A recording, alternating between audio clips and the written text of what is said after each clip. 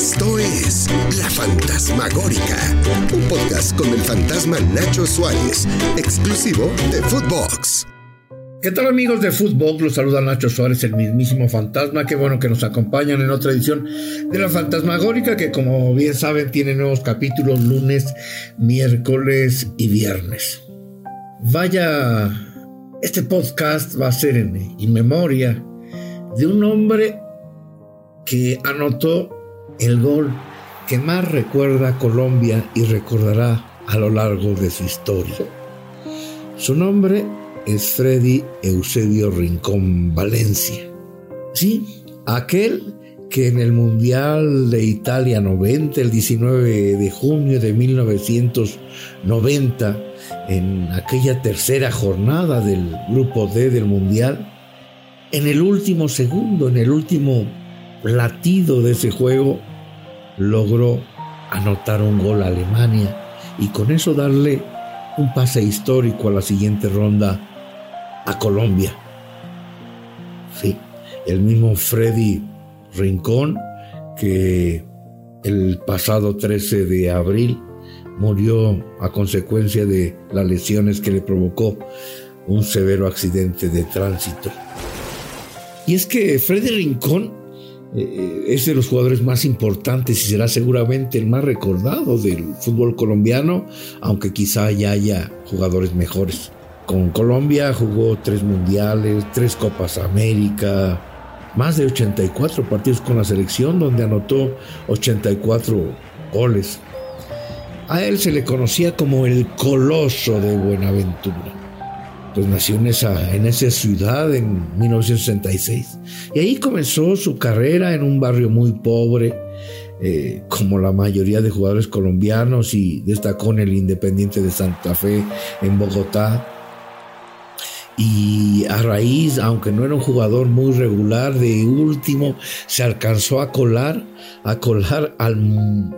para ser nominado en aquella selección que iría al Mundial de Italia 90. Se coló casi prácticamente de último minuto, y quién lo hubiera dicho, se convirtió en el hombre más importante de aquella selección.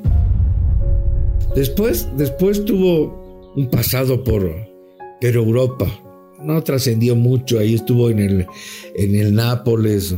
No pasó mucho con él, anotó por ahí 3, 7 o 5, no sé cuántos goles, pero aún así le llamaba mucho la atención ahí a Jorge Valdano, que en ese momento dirigía al Real Madrid, y buscó y lo llamó y lo convenció y llegó ahí, pero no pasó nada con él, con Freddy Rincón, porque él se queja de que hubo racismo, que en aquel momento había un marcado racismo dentro del fútbol español y dentro del Real Madrid, y ahí pasó prácticamente con más pena que gloria. Después ya se regresó a Sudamérica, y ahí estuvo en el Palmeiras, en el Corinthians, y ahí fue donde logró grandes hazañas, ganó un mundial de clubes. Después, cuando se retiró, Freddy Rincón no estuvo metido en grandes escándalos. Cuando fue futbolista, se retiró, quería ser entrenador, y justo cuando ya estaba dirigiendo en Brasil, porque él soñaba con dirigir a la selección de su país, un 10 de mayo, justo el Día de las Madres, estaba ahí en un departamento donde vivía ahí en Sao Paulo, cuando llega la policía y le enseña una orden de captura que tenía por el Interpol. Estaba acusado de delitos de lavado de dinero, conspiración criminal relacionada con drogas. Ahí lo detuvieron y estuvo en la cárcel 4 meses. 4 meses en Brasil. Le habían fincado, creían que era el prestanombres, el testaferro de un narcotraficante, un conocido narcotraficante llamado el Rayo Montaño, que a través de una empresa que se llamaba Nautipesca había comprado muchas casas, muchos terrenos. Esta empresa de nautipesca, pues ahí tenían lanchas rápidas que despachaban cargamentos de cocaína hacia los Estados Unidos. Y Rincón fue encarcelado. ¿Pero quién es este pinche Rayo Montaño? Pues Rayo Montaño es un tipo que vivió y que creció, fue compañero en la primaria de Freddy Rincón. Vivía en un barrio muy pobre, en los suburbios, y luego pues se separaron. Aquel se fue por el fútbol, pero Rayo Montaño empezó a vivir el narcotráfico. Era miembro del cartel de los Rodríguez Orejuela, uno de los hombres más poderosos ahí en los 80s y 90s. Y precisamente porque el Rayo Montaño hizo mucho dinero. En Colombia le hallaron 78 inmuebles, 14 carros, acciones de 10 empresas, bienes en Estados Unidos, más de muchas cuentas bancarias en bancos de Miami y Nueva York. Y dijeron, no, pues el pinche Freddy Rincón le lava la lana. Y mientras a Freddy Montaño sí lo acusaron por 9 años, en el 2016 ya prácticamente ya con su carrera pues tronca de poder ser entrenador de fútbol, pues exoneraron a Freddy Rincón. Ya a final de cuentas dijeron, no, perdone usted, estamos equivocados, usted no lavó la lana. Tuvo que demostrar ahí en Panamá que la lana con la que tenía sus propiedades no provenía de Rayo Montaño, sino de lo que había ahorrado, y bueno, la libró. Pero Freddy Rincón, aunque terminó ahí prácticamente su carrera de futbolista porque se dedicaba ya a ser analista y en un canal deportivo entre Brasil y Colombia, siempre será recordado porque fue el hombre que hizo llorar a Colombia. Lo hizo llorar a Colombia. No, ¿cómo olvidarnos de esa narración de William Vinasco, narrando ese histórico gol de Valderrama? Este histórico gol de Rincón a pase de Valderrama. Ahí hay una recopilación en YouTube donde cuentan, vamos a escuchar ahí cómo Freddy Rincón y algunos periodistas y aficionados relatan ese momento maravilloso, ese último suspiro de ese juego ante Alemania en 1990. Era el último suspiro. Millones y millones de colombianos estaban ahí, sufriendo los últimos segundos, los últimos suspiros. ¿Cómo lo vivieron Rincón y ellos? Aquí se los dejamos. Y rompimos el sofá y fue muy emocionante, muy bonito. Entonces el recuerdo de los gritos, la forma como celebramos con mis hermanas, es un recuerdo muy, muy emotivo.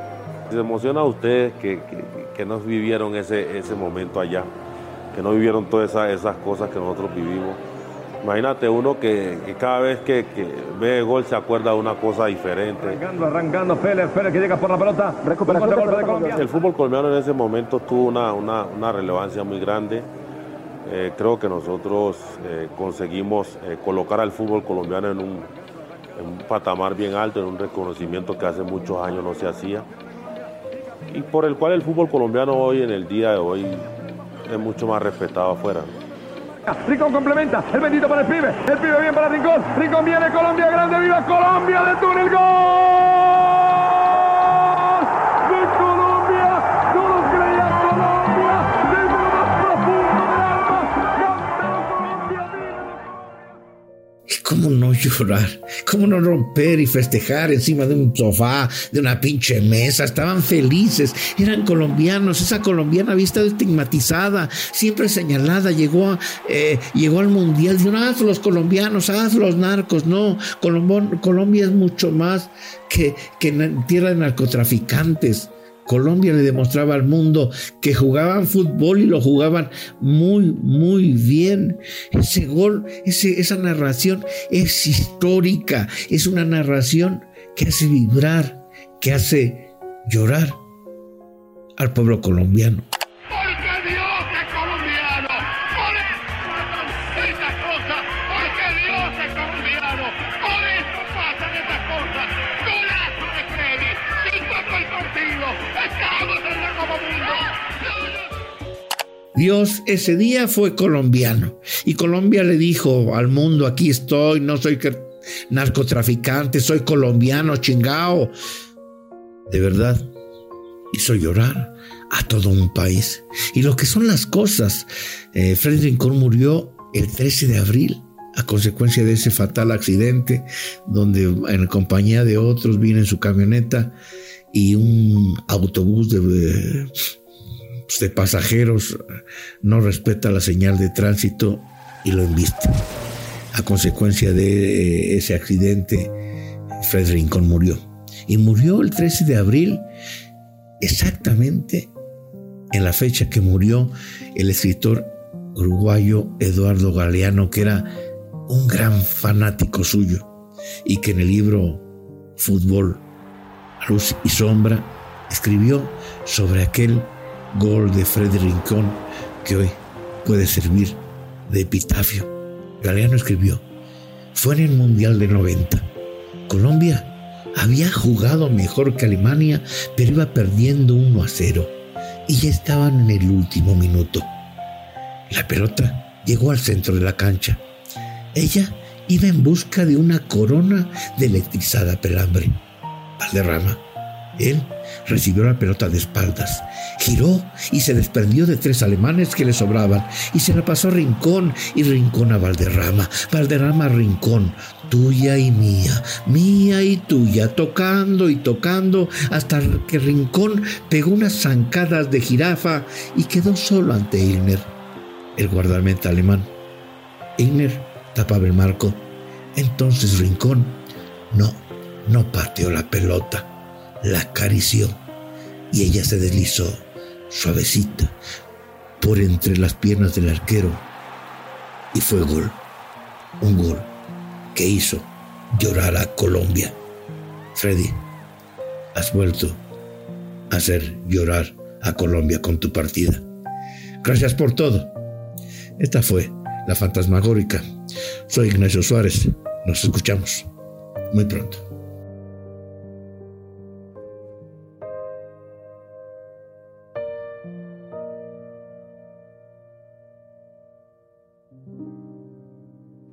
Esto fue La Fantasmagórica con el fantasma Nacho Suárez, podcast exclusivo de Footbox.